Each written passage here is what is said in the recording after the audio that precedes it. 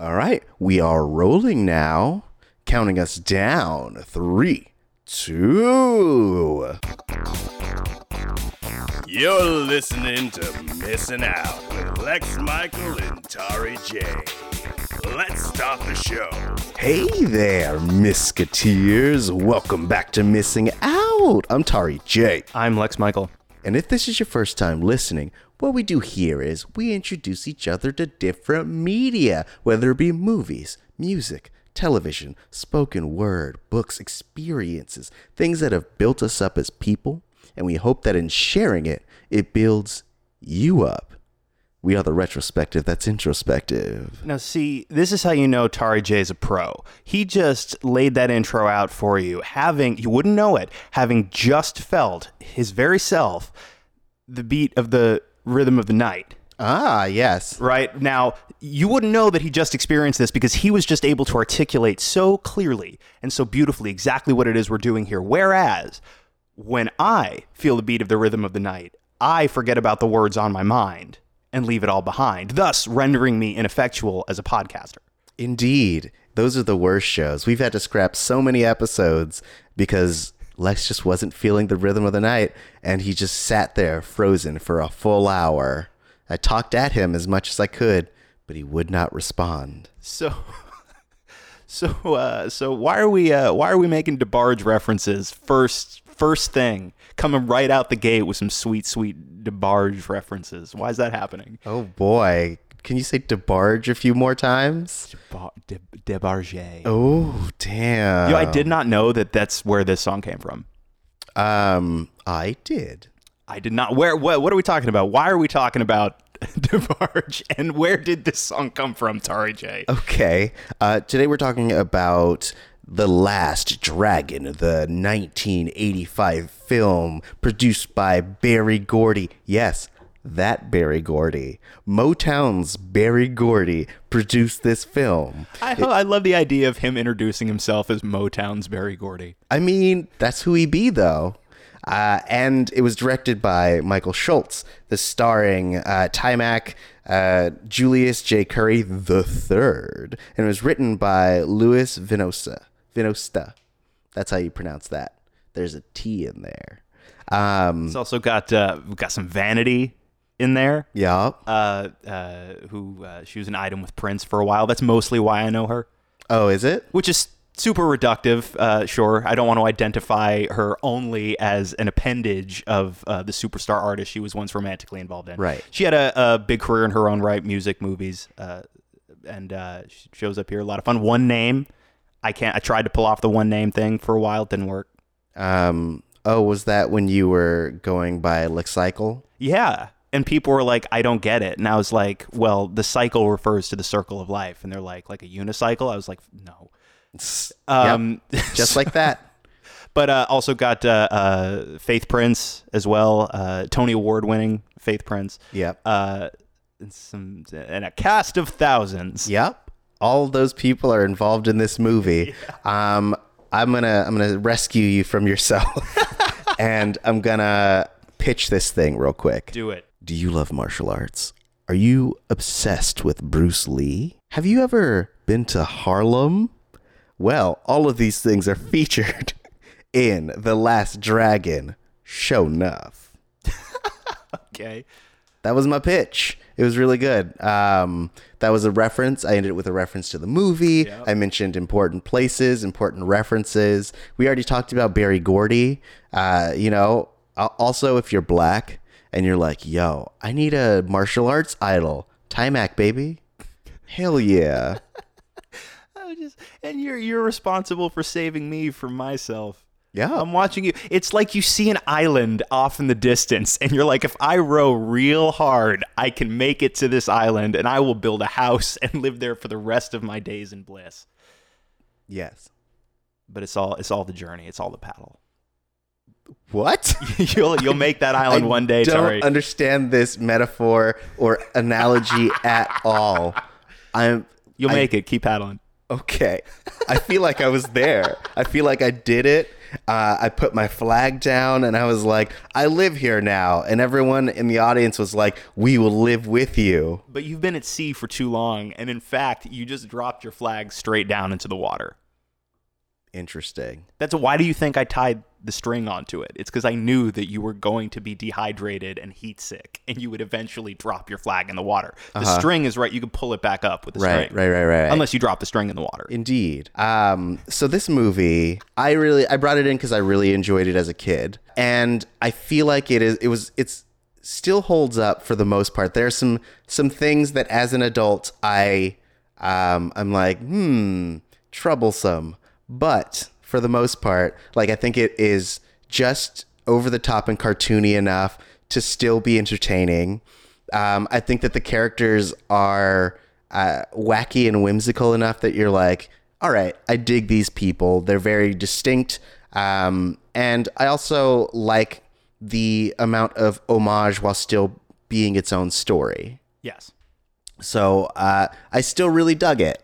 This was your first time seeing it, right? Yeah, I'd never seen it. I had heard it referenced a whole bunch. Like I know in Sorry to Bother You, there's a very explicit reference to it. Tessa Thompson does a performance art piece where she's reciting some of Faith Prince's dialogue from the movie while people pelt her with vegetables and things. Right.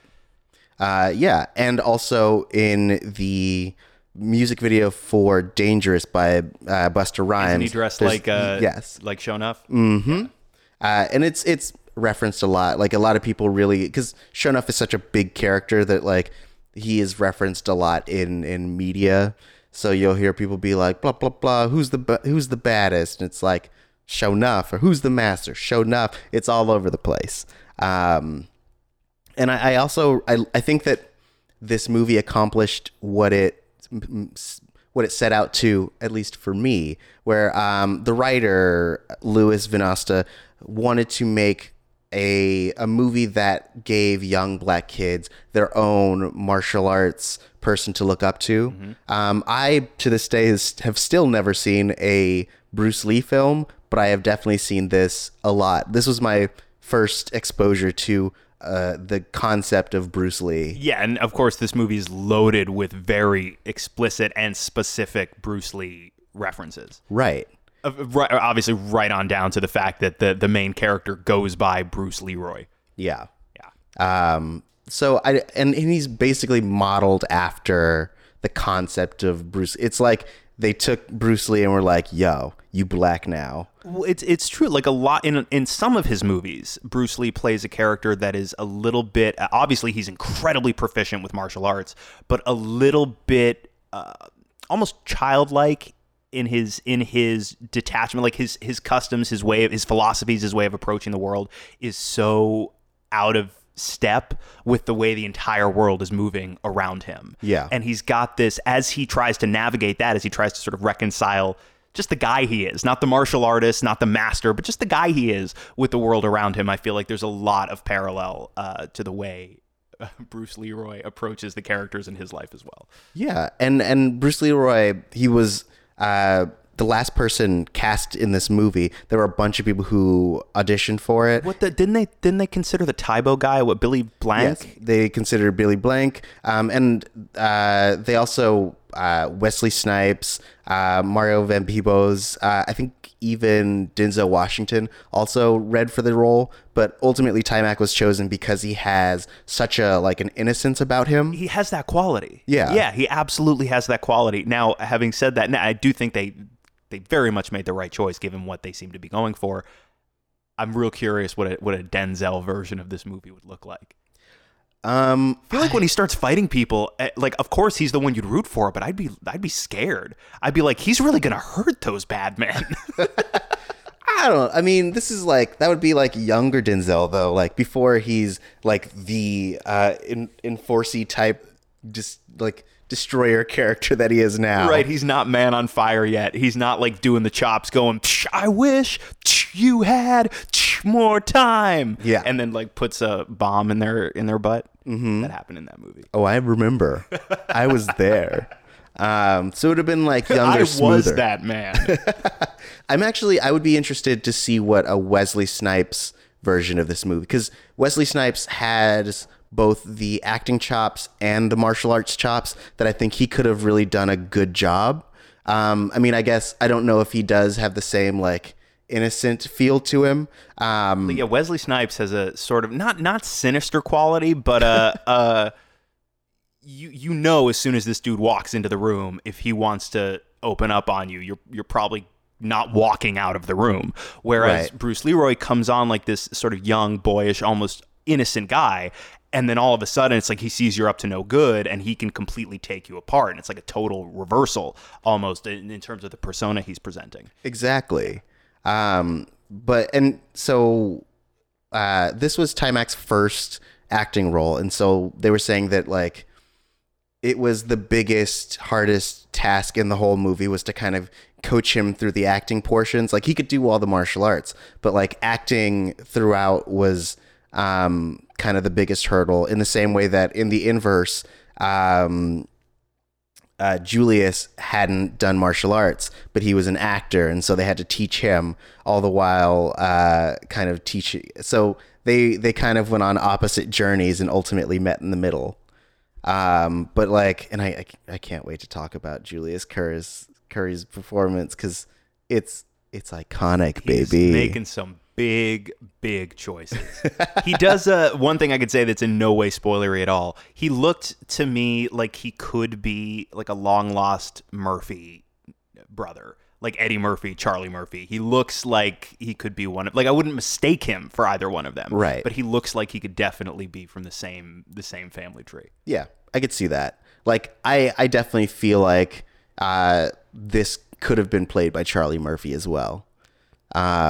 If in fact that's also I want the Wesley Snipes Charlie Murphy version of this movie. Well, unfortunately, we don't have Charlie Murphy to make it anymore. We could Peter Cushing Charlie Murphy. No, I don't want it made now. I want it made then. You want the alternate timeline. You want it to fall through from avoiding time and space. Yes. Yeah. Like the back when Charlie Murphy and Eddie Murphy were hanging out with Prince, that Charlie Murphy. All right. Yeah, just like I want to see the Al Pacino Star Wars.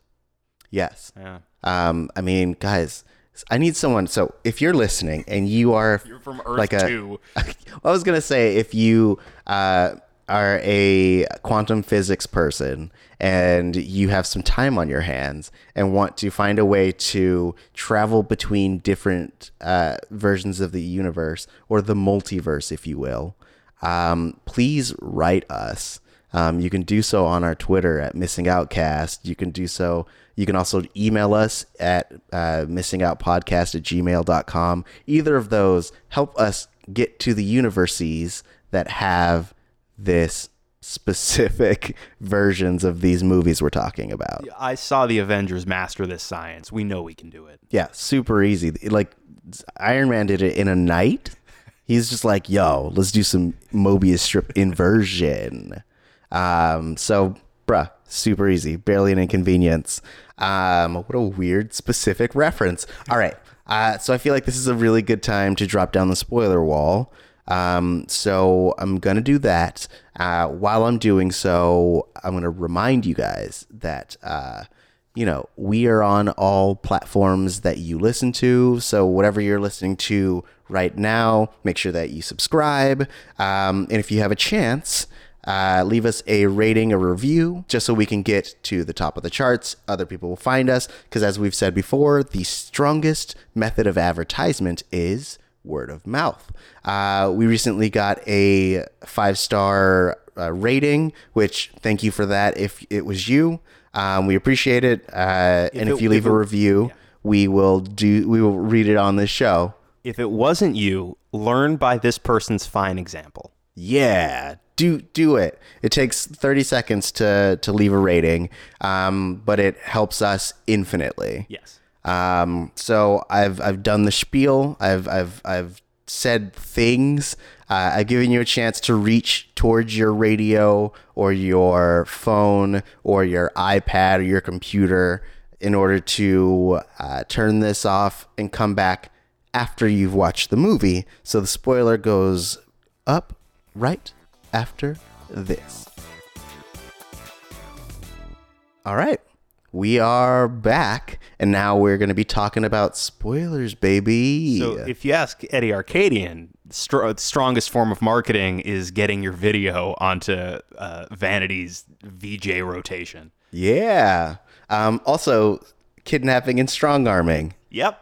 It's very effective. It really is. Well, until a ninja pops up and beats all your dragoons and makes your girlfriend mad at you. And like clearly Eddie Arcadian's been doing this exact type of thing for quite some time, and this is presumably the only. Look at how unprepared he was for Bruce Leroy's intervention. Clearly, this is the first time anything like this has happened. So that's one out of what? Probably at least 200. So statistically, you're probably fine to do your crimes without fear of ninja intervention. I don't know. It feels like it's only his second round, because we had Rock, who was the boxer that he tried to make famous, and now he's on to his girlfriend. So like, and the first round was highly unsuccessful. Well, sure, but that's only the ones that we have referenced explicitly. Like that's the only ones that his girlfriend knows about is her and the boxer played by Mike Starr. But I would be willing to bet that Eddie Arcadian's been making his money off of manipulating people like this for some time. Like there was a young boy who wanted to be a famous ballet dancer. He's dead now. Aw, yeah, that's how Eddie Arcadian rolls, dude. Like he used to have a full, thick coif of hair, and one hair fell out every time he manipulated and destroyed a young, aspiring, hopeful talent. Yeah, he's been at it. Like think about how bald the top of his head is. That used to be just a dense, lush forest. And follicle by follicle, crime by crime, he lost it all. Yeah. For context, if it's been a while since you've watched this movie, if you have no clue what I'm talking about, Eddie Arcadian he seems to be a guy who creates like games and electronics, essentially like arcade games and arcade boxes. There's an Arcadian jukebox inside of Bruce Leroy's father's pizza shop. So he's everywhere.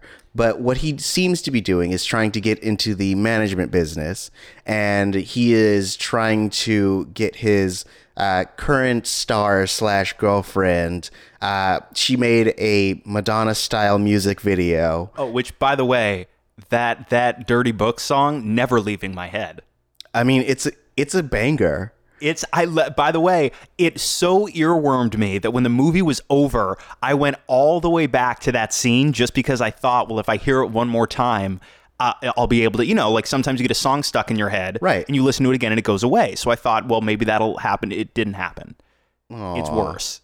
Is it? It's worse now. Well, maybe you'll just have to listen to it again. Is it on the soundtrack album? It must be. It should be. They did a video for it and everything. Yeah. Yeah. I mean, I'm sure you could also find the like standalone video as well. Right. Yeah, I will YouTube that for sure. I'll see if they got that sweet soundtrack on vinyl. Just put the needle down at the beginning of that track, let it play, pick the needle up, start that track over. Right. But I'm sorry, I have a question.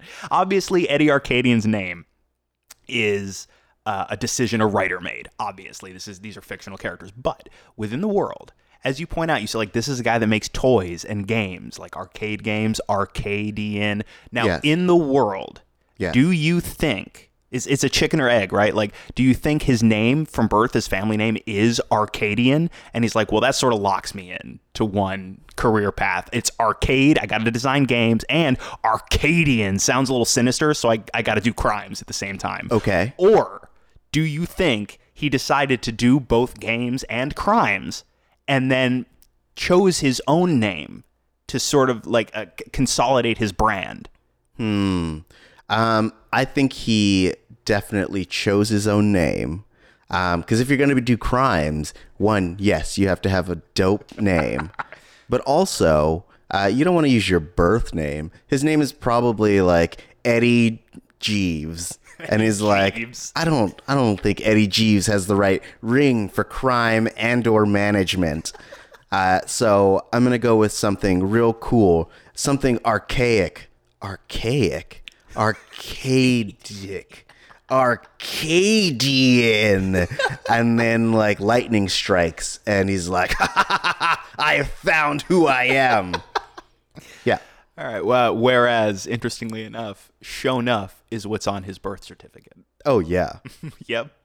He was born, and it's Sho'nuff, and then under occupation, because babies have occupations, it's Shogun of Harlem. And it's like mother lightning, father power. Yeah. Oh, man. But yeah, and so there's this moment when he actually manages to kidnap I forget her name. Velvet is not her name. Vanity. There's a moment when he manages to kidnap Vanity, and he shows it to her, and she seems relatively entertained by it. But I mean, under the circumstances, she's like, I'm not gonna do what you say. Are you kidding with this? Yeah. But I do like that, because the show that she runs, Seventh Heaven, seems to be kind of like a almost like a Soul Train-esque type deal that seems to mainly feature talent of color. Yes. And so when she's like, it's nice and all, but it's not what we do. Right. Like Eddie Arcadian's trying to muscle in and essentially gentrify Seventh Heaven. Right. Yeah. It's like, take the hint, buddy. Like, know your audience. And it's also crazy because one of her videos is playing on one of his jukeboxes later in the film. So, like, there's already exposure that he's providing for this client. So he doesn't necessarily need Seventh Heaven. Well, and not for nothing. This is why I feel like ultimately Eddie Arcadian's racism is probably a bigger motivating factor in his plan in this movie than anything else, because, I mean, at the time, certainly, I mean, it unfortunately hasn't changed all that much since, but relative to white folks in terms of media exposure, people of color were relatively marginalized. Right. You would think if racism wasn't Eddie Arcadian's driving motivator, he would try to be getting that, he would be trying to get that tape on a bigger platform, right? Than what, because it seems like Seventh Heaven, it doesn't like go out all over the world.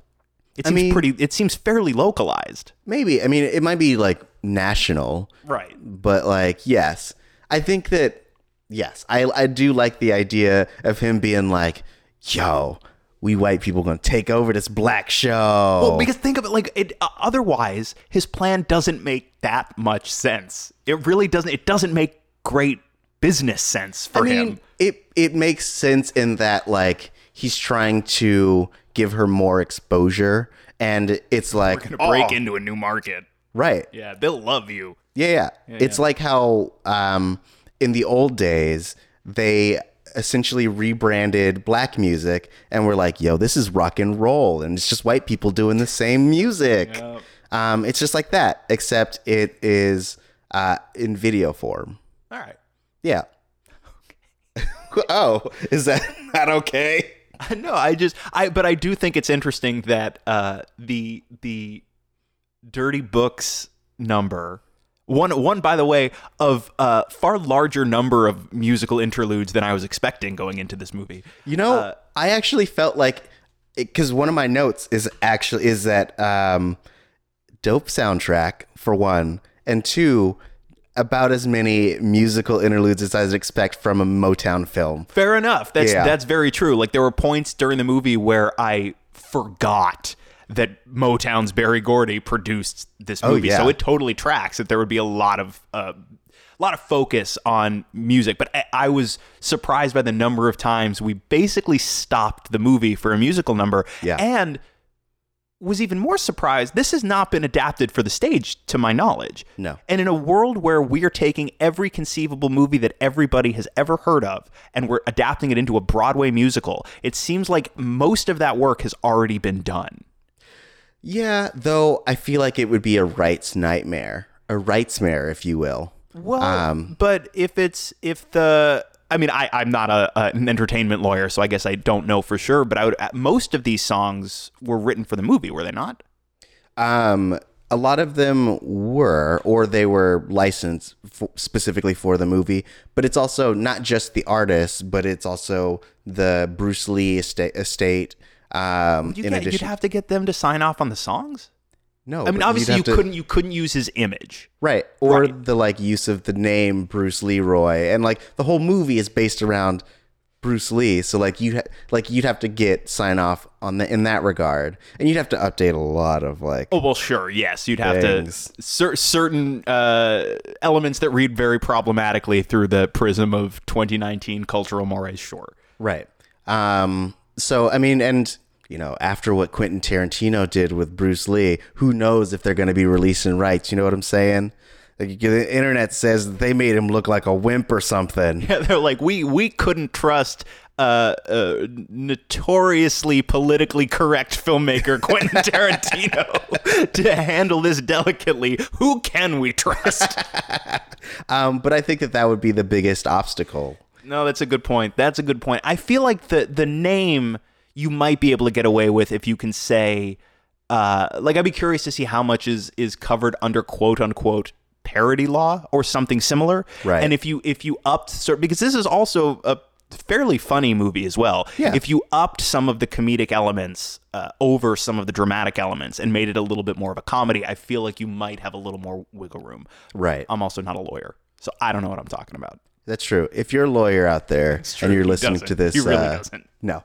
But if you're listening to this and you're like, you know what? He's right. They could make it. Then hit us up. Let us know how we can do so. I'm down to write songs. I'm also down to play Bruce Leroy in the previews. I'll probably get replaced at some point because, like, I'm a busy man. You know what I'm saying? They'll put like Jonathan Groff in it. Yeah. That's what they do. Like, he's the dude who shows up and takes over roles from people who don't make it to Broadway. Jonathan Groff is gonna be the Eddie Arcadian character. That's less problematic. Yes. Jonathan Groff is no. If I had my pick, man, I mean, I think Leslie Odom is a little too old, but Anthony Ramos is not. Okay. So I think I would have Anthony Ramos play the Bruce Leroy character. All right. Yeah. That'd be good. All right. So yeah, lawyers out there, hit us up. Faith Prince could play the same character. She does Broadway. Yeah, definitely. Mm-hmm. So we've kind of hinted at it, but let's talk a little bit about the problematic elements of this movie. So I how do I even start? So I was having a recent conversation about Kung Fu and the generalization of cultures used when people are referring to martial arts. Mm-hmm. And I was specifically talking about how people conflate a lot of different ideologies and forms and thoughts, and are just like, everything is Kung Fu. Right. It's Asian. Right. Yeah. And I feel like this movie does a little bit of that, in that, like, it takes the concept of like, oh yeah, you know, like a bunch of like it's martial arts, so like they got to use san, and they got to like fortune cookies and these specific Japanese things, but like, you know, the Kung Fu. And I'm a little more sensitive to it as an adult, because I'm not just an adult. I'm also a martial artist. And so I'm like, oh, I see what they're doing. And it's all wrong. So that part bothered me. But I think the biggest piece that is troublesome from a broader perspective, if you're not a martial artist, and also socially conscious, are the three Asian characters that are basically they are the equivalent to the crows in Dumbo, where they're like weird jive talking dudes, and I get the role reversal. Like, I get the writer being like, all right, this is funny because usually it is a Asian man getting hassled by streetwise black men. But what we're going to do is have the streetwise Asian men hassling the young black man. And I was like, okay. And they kept using this term that I had to look up, which is coolie, which is a slang term, which is offensive, for it's like a Asian laborer, which I guess is what the outfit that he was wearing was like referred, like people who wore that outfit that's what they were referred to in a derogatory way. I learned something. I don't think I registered that when I was younger. Right. I don't even think I remembered that any of the scenes with the jive Asian characters. How could you forget?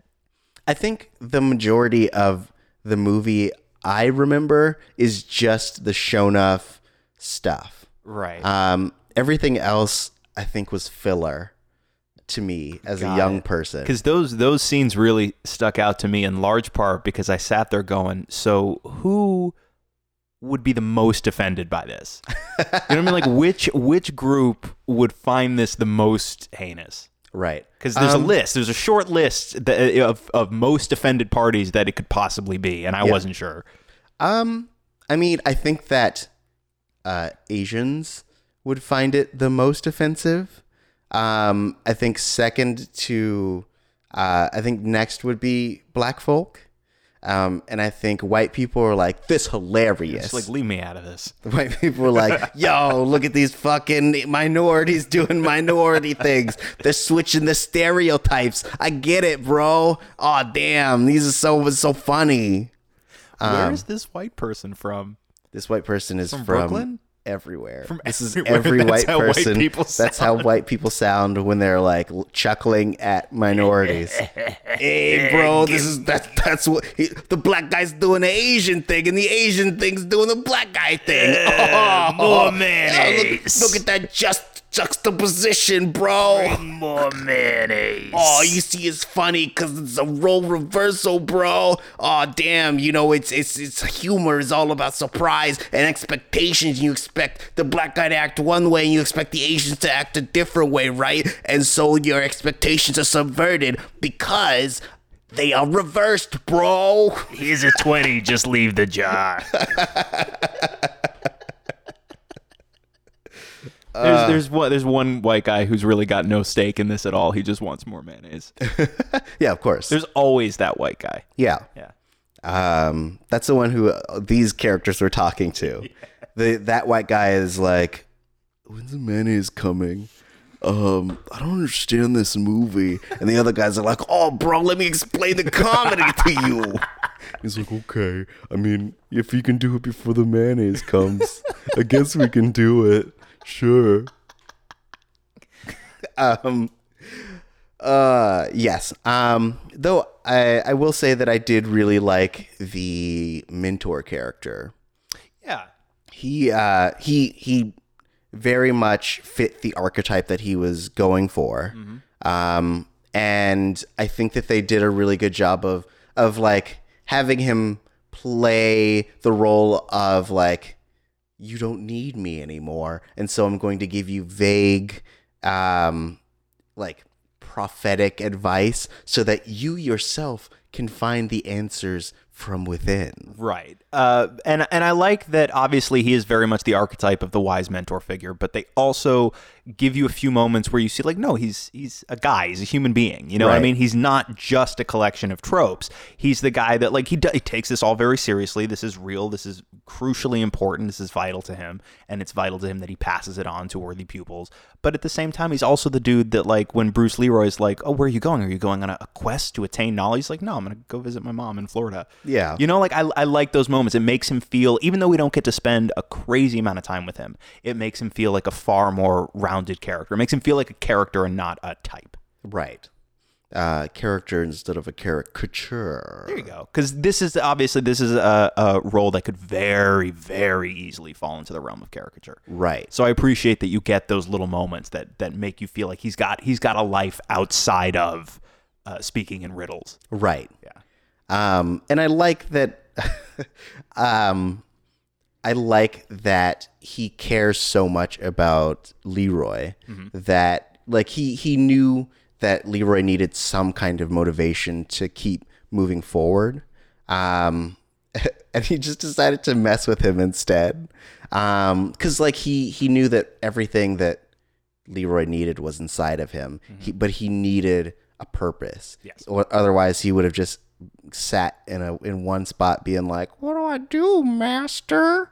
But I also like that Leroy himself has his own students. Because one day he's also going to be giving them riddles.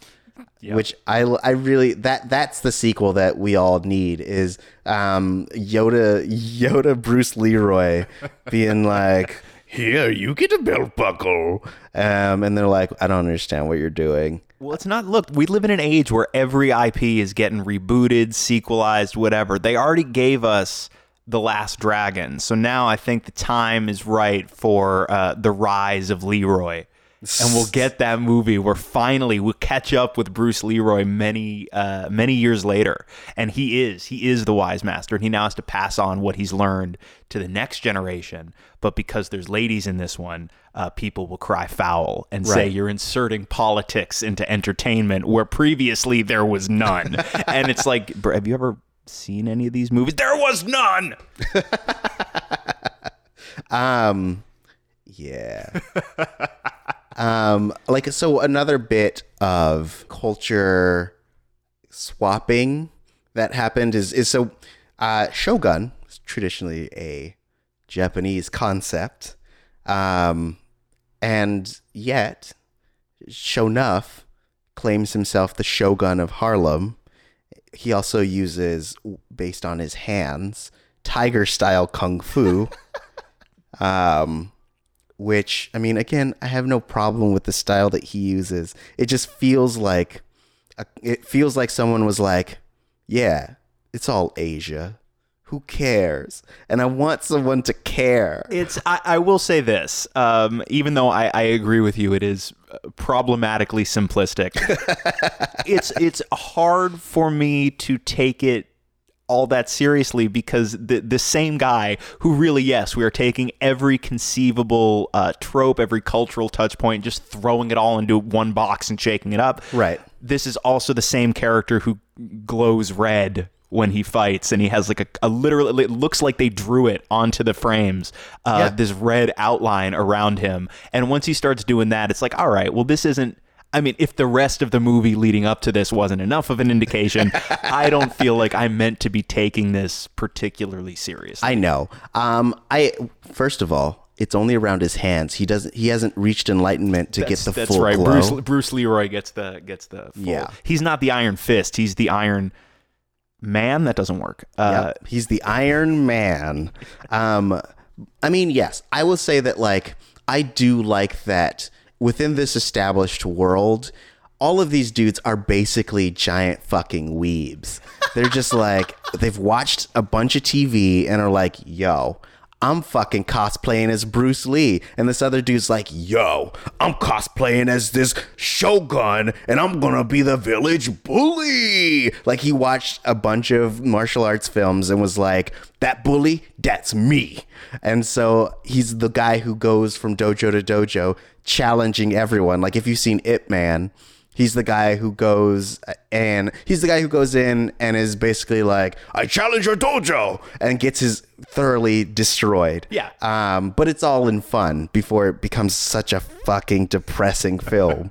But I do like that aspect that, like, outside the realm of these guys doing their individual thing, everyone else is just a normal person just living their lives. And so, like, it makes it even more ridiculous that it makes me wonder what Shonuff does in his free time when he's not being the Shogun of Harlem. If he's just like, I got 3 kids, I'm just gonna take care of my kids, and now when they're at school, I'm gonna beat up on some chumps. He like makes and sells tiny model furniture. I mean, I'd love it. I like if there was a sequel, then it would be like one of Leroy's kids versus one of Sho'nuff's kids, and they've both reached the glow, and so you have to figure out what's beyond the glow. So it's like Creed 2.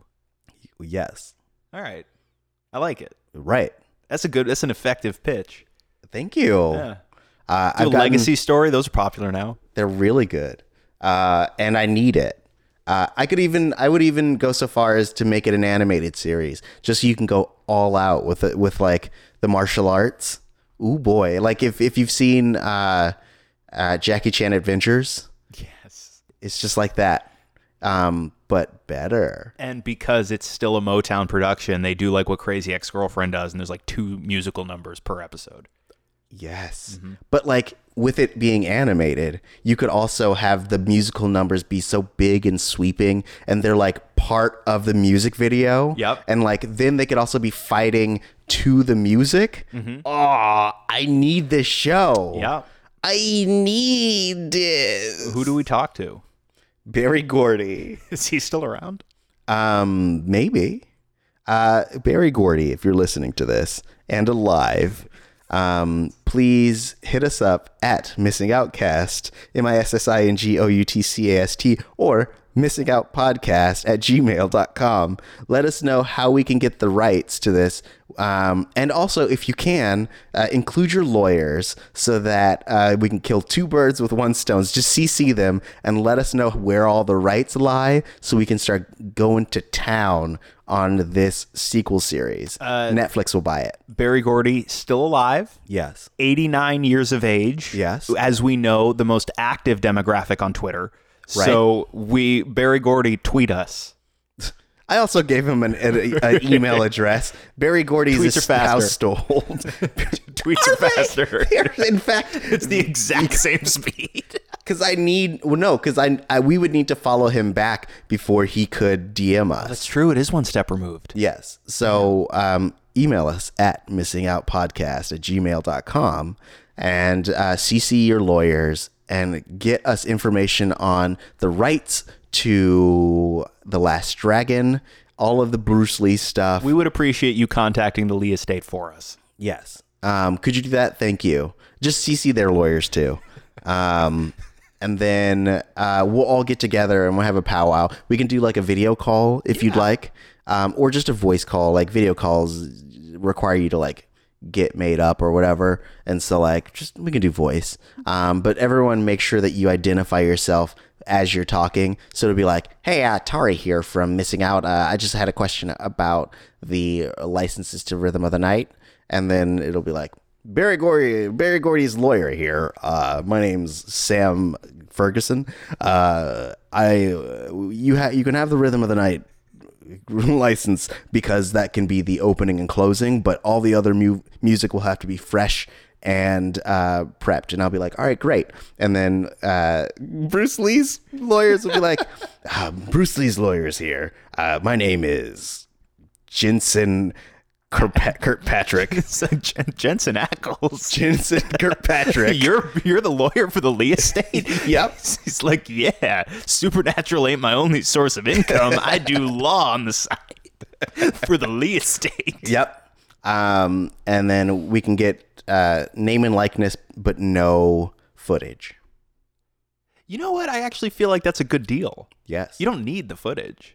Right. You just need to be able to reference him. Hey, that's true. This is good. Jensen Ackles is a good lawyer. He is. Wait, no, he's arguing on behalf of the... Who's the lawyer that's trying to get... Who's our lawyer? We are our lawyer. We're our own lawyers? Yes. That's why we didn't get the rights. What? We got the rights that we needed. Stop arguing against us. All right. When you email us, only address it to me. Lex is now he's established that he's going to ruin a silent this deal. partner. So just talk to me, Lex. We gotta be on the same page. It was a good deal, and then you overshowed our hand. Oh man. So one other thing I really wanted to talk about was Leroy's brother. I believe his name is Richie. And I forget the actor's name, but if I recall correctly, isn't he the younger brother or the brother of Master G from Sugar Hill Gang? I don't know. I think I read that somewhere. Okay. That's neither here nor there. I do think it's an interesting bit of trivia. Ooh. I don't do trivia. I do facts. And that's the energy you led with in the legal negotiations. And that's why we got the Bruce Lee likeness right. Yep. Because Bruce Lee's got to appear in dream sequences.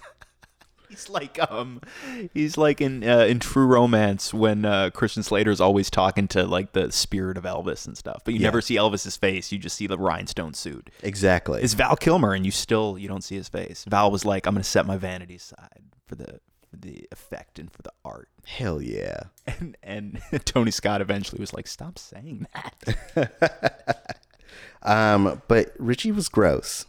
Yeah, he was gross, but he was gross. Like it's hard to be offended by it because he's a kid, right? Whereas if it was Bruce Leroy objectifying vanity in this way, treating her like a prize to be won, that's definitely ickier, right?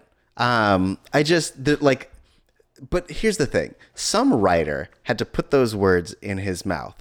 Some writer was like, "Yo, let's talk about dicks."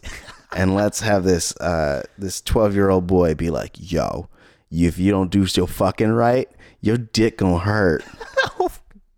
That's what he said. I was there. And he was like, yo, you do it wrong, shit's gonna hurt. You, fuck the woman. Who cares about her? It's gonna hurt your dick. Your ball's gonna be popping. It does feel like somebody did an additional pass on the script and was like, not enough dick talk in this movie. Whose mouth can I put this dick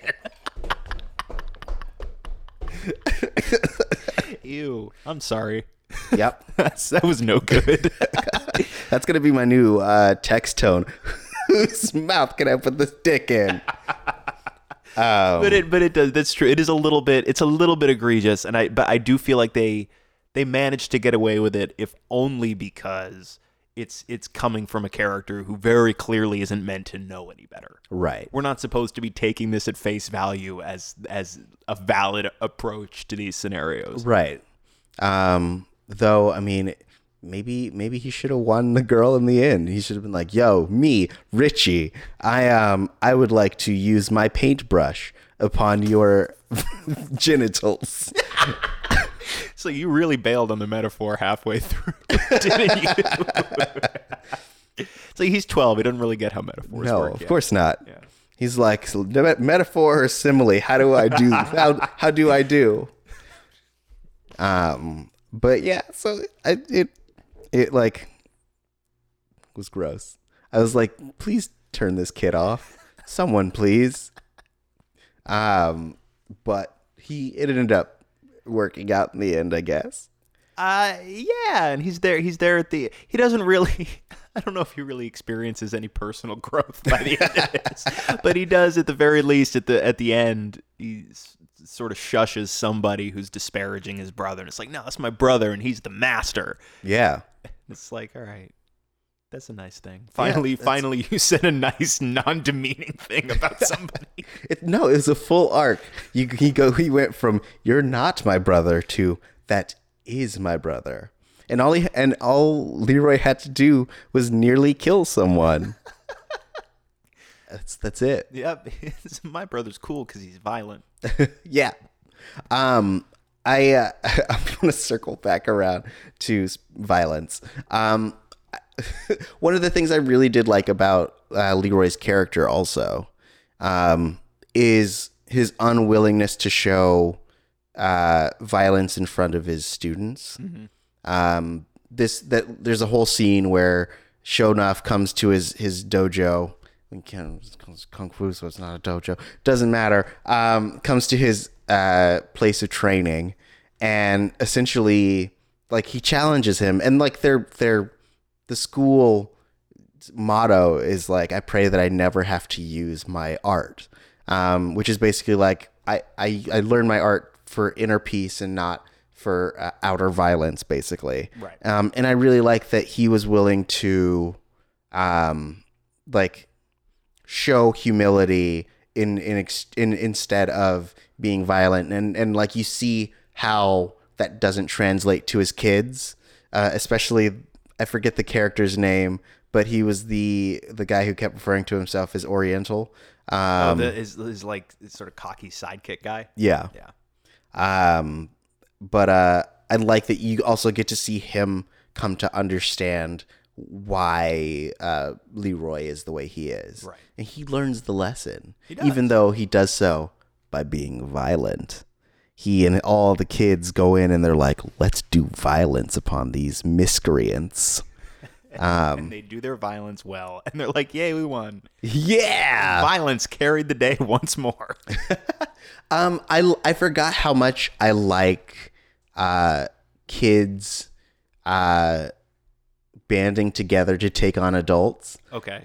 It reminded me of Three Ninjas. If you ever watched that series, I've seen Three Ninjas. I have seen, Three Ninjas Kick Back? Yeah. Many times more.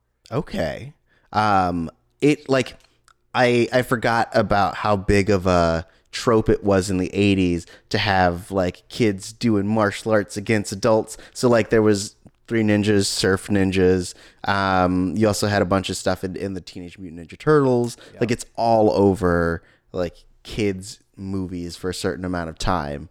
Karate Kid also. Of course. And I forgot how much I enjoyed it. Okay. And so seeing it happen in this movie, I was like, "Aw, I forgot about how like cute this is." Sure. Like the youngest kid who is now like a professional actor, martial artist, whose name I forget. He is one of the most memorable parts of the movie, and also one of the most fun just to see him like basically wiping the floor with all these dudes, and it's really cute. Yes. So cute. Rolls around taking out their legs and stuff. Heck yeah. Mm-hmm. That's how you got to do it. Yep. But yeah, I miss that. I miss it. I want more. In the animated sequel to this movie, those sequences are going to be live action. Like it's going to set up. Hey, don't look at me weird. It's going to set up in animation, and then it's going to fade into a real life scenario. But like all the sound effects and like hits will still be animated. It's going to be real dope. Well, that's partially what they do in the final battle between Bruce Leroy and Sho'nuff, right? Like all of the strikes, you get an extension of that kind of cartoony outline around their bodies. And I found myself thinking, man, if only there had been more of this in the movie. Like I would have liked the Batman 66 version of this, where it's the same movie, but every strike is accompanied by either like an onomatopoeia effect, like pow or chop or whatever it is, or just the squiggly, the sort of electricity looking lines every time there's a hit. Put it in the dance numbers too. I liked it because it was like it appealed to my like anime sensibilities, where it's like you've reached the final form, and so like the bad guy has kind of what you're looking to achieve, but it's like a corrupted version, and so he can't do the full version, and you're like, oh man, he's doing the thing that I want to do, and then you're like, but no, I surpass him by learning what he never did. I think that like I wish that Sho'nuff had mentioned like wanting the glow beforehand. Like that's why he keeps trying to be the master. Is he's like, I got these hands, these strong hands, but I'm gonna get the glow. Ho ho ho ho. That's what I want. So if we were in the director's cut, I hope there's a scene where Sho'nuff is getting ready in the morning, feeding his kids, being like, honey, I wish I could get that full glow, and all I have to do is beat up Bruce Leroy. And she's like, I don't know what you're talking about. And then you zoom out just a little bit, and you see that he's frying the egg. He's using his hand glow to fry the eggs in his palm. Yeah. She's like, all right, cool. Have a great day, honey. I wish you worked. Yeah. Because Sho'nuff doesn't have a job. His job is crimes. Is it? It is. I don't think so. He doesn't do crimes. Like he does assaults. Right, that's a crime. Which is a crime technically. But he doesn't do crimes plural. Okay, so we're haggling over the definition. Well, he doesn't do like lucrative crimes. He doesn't do different I guess. types of crimes, Right. But he does the one crime many times. Yes, but it's not like he's making money from his crimes. So he's not doing like the Eddie Arcadian thing where he's like, my crimes result in dollars. He's like, he does crimes for fun, and he's like a crime hobbyist. Which is different, you know? Like, he's doing his crimes for exposure. Like, he's always like, yo, that's why he needs everyone to know that he's the Shogun of Harlem. Because he's like, it's his branding. He's branding himself for exposure. He can eventually monetize his following. Right, exactly. His following so far is 6. Crimes. Do you have any last thoughts about this movie before we wrap up? A couple quick things. Just that obviously, as we've established, like this movie is loaded with both subtle and very overt references to the canon of Bruce Lee. Obviously, there's a sequence where Bruce Leroy is wearing the yellow jumpsuit from Game of Death. Yep. The structure of the third act, essentially, where he's got to battle his way through progressively tougher hench people before he makes it to the final boss. Obviously, it's very video gamey, but also very much something out of Bruce Lee movies, specifically like Game of Death, for example. Yeah. Has a very similar structure to that as well. Also, we referenced all of the musical numbers. They're very weird. The musical numbers? Yeah, like they're just very odd numbers. Like the first number Vanity has, the song itself is very odd. Yeah. And her performance is very odd in a different way. It almost seems like the song starts and she's performing it, but she doesn't really know how she got there. She doesn't really know why this is happening, but this is the song that she's performing, Right. which maybe isn't even acting. That might actually be how Vanity felt on set that day. I mean, maybe. It's almost as if this movie was produced by a music producer who really wanted to use it as a showcase for his talent as opposed to like making a real movie. Almost. But honestly, I feel like that is part of what makes this movie so noteworthy. Oh, yeah. Is the weirdness of it.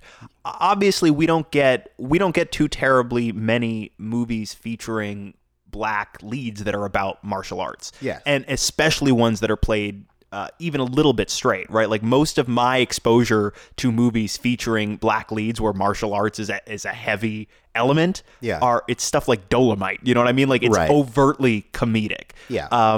So you don't get it very often.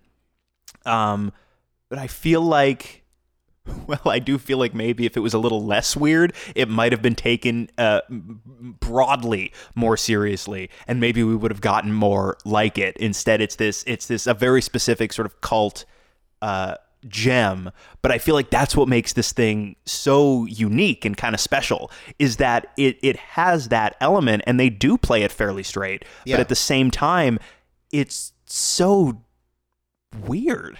Yes. I think I kind of like piggybacking off of what you were saying, I think it resonates so much, and it's because it's basically just a love letter to an assortment of things.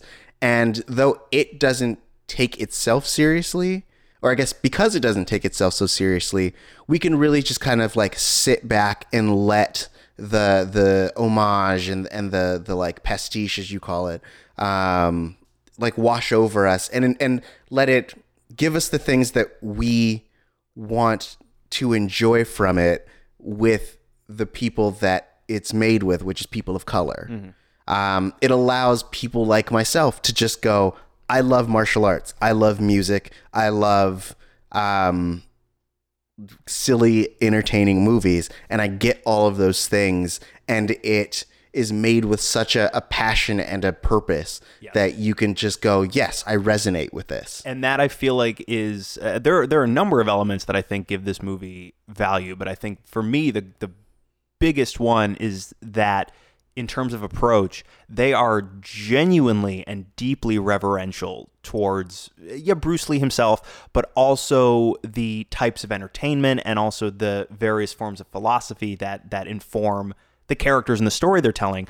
But at the same time, it's like, yeah, okay, that's all in place, and we take those elements very seriously. Now that we're all in agreement on that, let's have fun and be real weird. Yeah. And I like that a lot. And it's tough to, of course, your mileage may vary, but it's tough to walk that line and generate something that I think does both equally well. Yeah. And I think Last Dragon actually manages to walk that line where it is deeply reverential, but it's also really goofy bonkers. Yeah. And I appreciate, like, honestly, a movie doesn't even have to be quote unquote good, however you want to define that, for me to enjoy it. It just sometimes, if you just commit real hard to your weirdness, that's enough. And I think Last Dragon manages to do both. Yeah. Plus, there's a lot of really weird musical numbers. Oh, yeah. So what did you guys think? You can let us know on our Twitter, which is Missing Outcast, MissingOutcast.